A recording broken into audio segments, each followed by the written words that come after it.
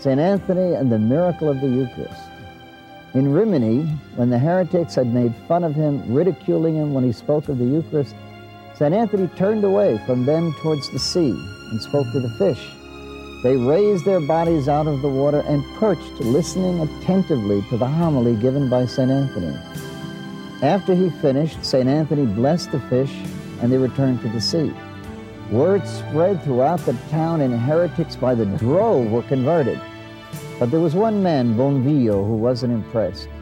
He challenged, "You who hold the fish spellbound, let's see if you can do the same to my mule." The heretic would starve his mule for 3 days.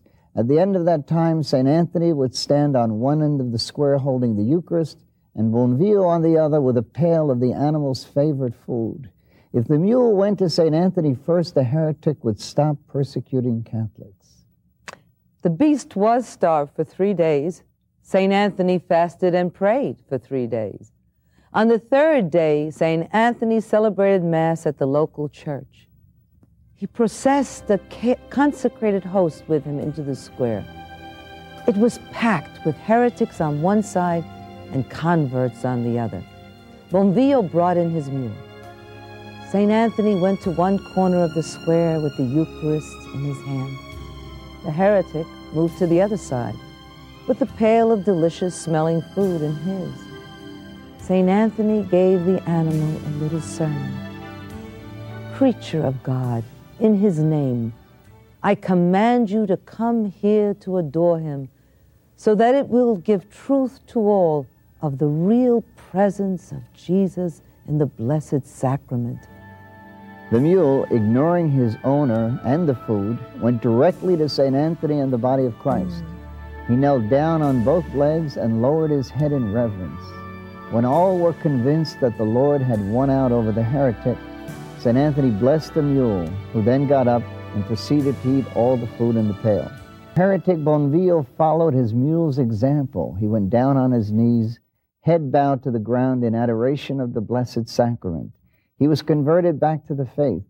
Before St. Anthony left Rimini, he had converted all the heretics in that region.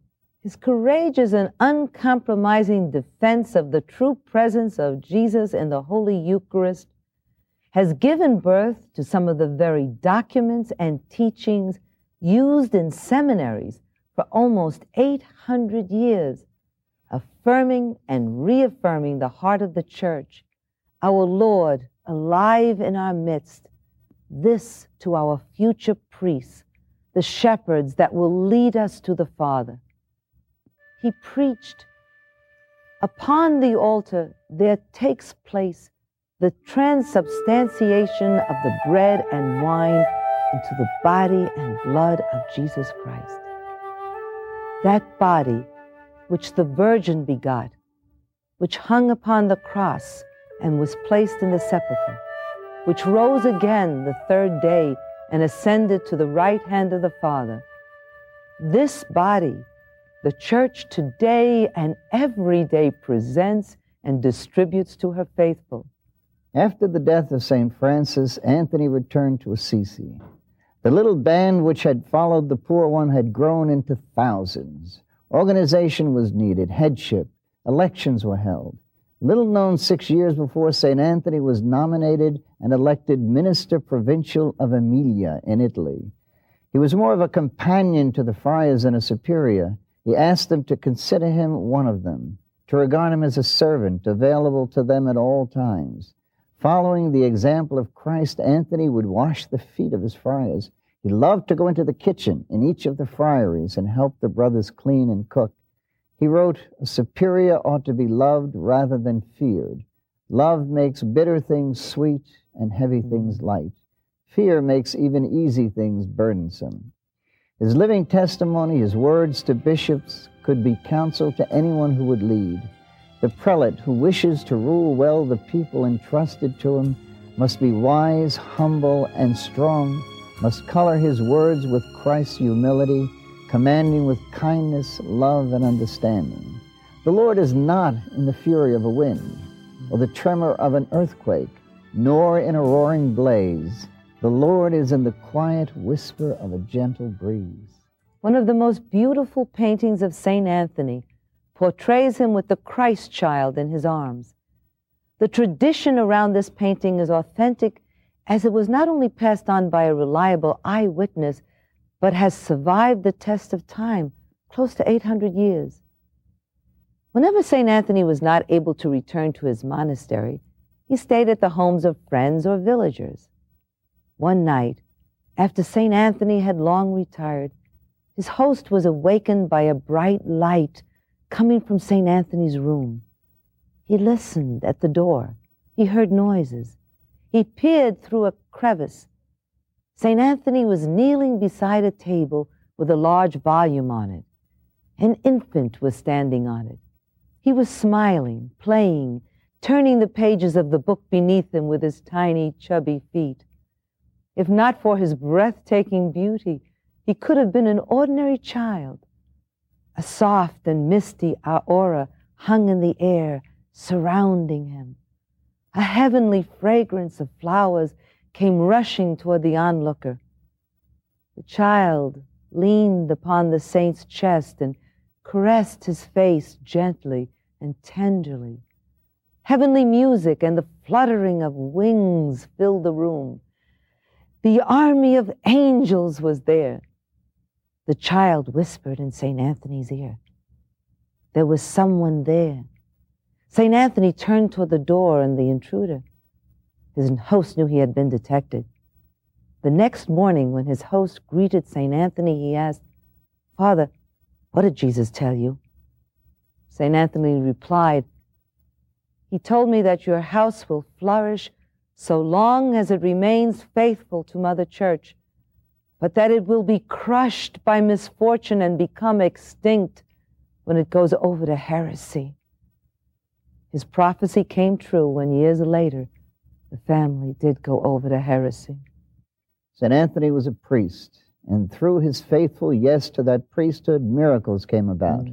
The faithful came in droves. The hours he spent in the confessional, thoroughly poured out and exhausted to the point of dropping, were enough to have taken his life at 36 years old.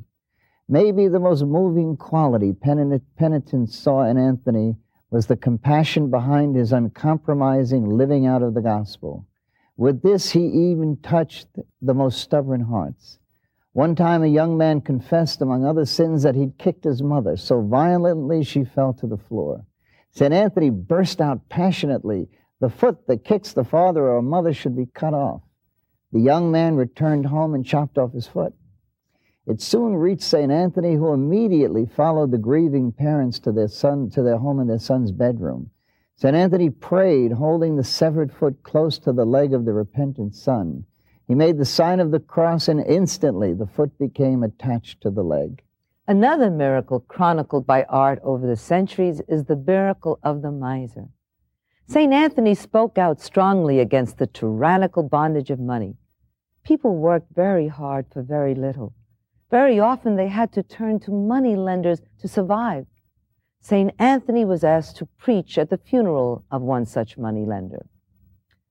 "Don't bury this corpse in sacred ground. Bury it in any other place as you would the body of an animal, because his soul is already in hell and his heart no longer in his body. In him the words of the gospel have already been fulfilled. For where your treasure is, there will your heart also be." When they opened the body of the miser, his heart was not there, but with his beloved money in his treasure chest. In Ferrara, a man was tormented with jealousy towards his wife and wouldn't touch their child, the newborn child, because he was convinced that she had been adulterous. St. Anthony took the child in his arms and spoke to it. "I beseech you in the name of Jesus Christ to tell me clearly who your father is, so that everyone can hear." The baby spoke not as a child, but as an adult, and said very strongly, "This man here is my father." Turning to the man, St. Anthony said, "Take your child and love your wife. She's faultless and deserving of your everlasting gratitude." As heretics never slept, neither did the saint. One day, St. Anthony accepted an invitation to eat with these heretics, hoping to convince them to repent for their sins. But they gave Blessed Anthony food laced with deadly poison. But the Holy Spirit told Anthony of the plot, and Anthony reproached the men in a friendly manner. The heretics replied that they had wanted to check the truth of the biblical statement, even if they drink poison, it will not harm them. They tried to convince him to eat, promising that if he was unharmed, they would believe in the gospel. The saint made the sign of the cross over the food, ate it, and felt none the worse. When they saw this, the heretics converted. In Lisbon, the body of a boy was found buried in the garden of Blessed Anthony's family. The king's executioner had Anthony's father arrested for the boy's murder. Although the saint was in Padua, he learned of this fact through divine inspiration, and a divine miracle brought him to his native city of Lisbon. He went to the executioner and asked him to exonerate his family. The executioner was unwilling to do this, so Anthony ordered the boy's body to be brought to him and commanded it to rise and say who the murderer had been. Awakened from his death stupor, the young boy affirmed that Anthony's relatives were completely innocent of his death. His father was thus absolved and released from prison. One day a young woman found her baby lying dead on its back in the cot. Racked with grief, she ran to St. Anthony, weeping and begging him to call her child back to life. Sharing her pain, the saint encouraged her to have faith and told her, "Go home, because our Lord will grant you this favor." She had faith in his words and returned to find her child, which she had left dead, busy playing in its cot. In another instance, a mother found her child in a cauldron of boiling water, dead. She scooped the child up and brought him over to St. Anthony. St. Anthony prayed over the child, and he was immediately brought back to life with not one burn or scar on his body. St. Anthony was bringing about conversions even after death. One day, this knight called Alejandro was entertaining with his family and lots of guests, and everyone was very excitedly talking about the miracles through St. Anthony's intercession. Alejandro mockingly emptied a drinking glass, which he held in his hand. He threw it to the ground, saying, "If this is true, then this glass will not break." Until today, we can see this glass in the reliquary. It hit the stone ground and remained fully intact. Needless to say, the knight was converted. In the countryside near Padua, a young girl called Aurelia fell into a ditch and drowned. Her grieving mother made a vow to our Lord and to his servant Anthony, promising to take a wax statue to Anthony's tomb if God would return her daughter to her alive. No sooner had she uttered this vow than before the eyes of everyone, the little girl moved her lips and coughed up the water she had swallowed. And so, thanks to the intercession of St. Anthony, the young girl regained her bodily temperature and came back to life. Please load our free Bob and Penny Lord app. Here's how to download our free Bob and Penny Lord app. Simply, with your iPhone or Android device, go to the App Store, search for Bob and Penny Lord app, and download it. It's that simple. Here's what you can do with our free Bob and Penny Lord app. Number one, there's a link to our marketplaces, our websites, our blog, and this podcast. The second link is to our Bob and Penny Lord TV channel, where you can access all of our videos as seen on EWTN, plus a whole lot more. Thank you very much.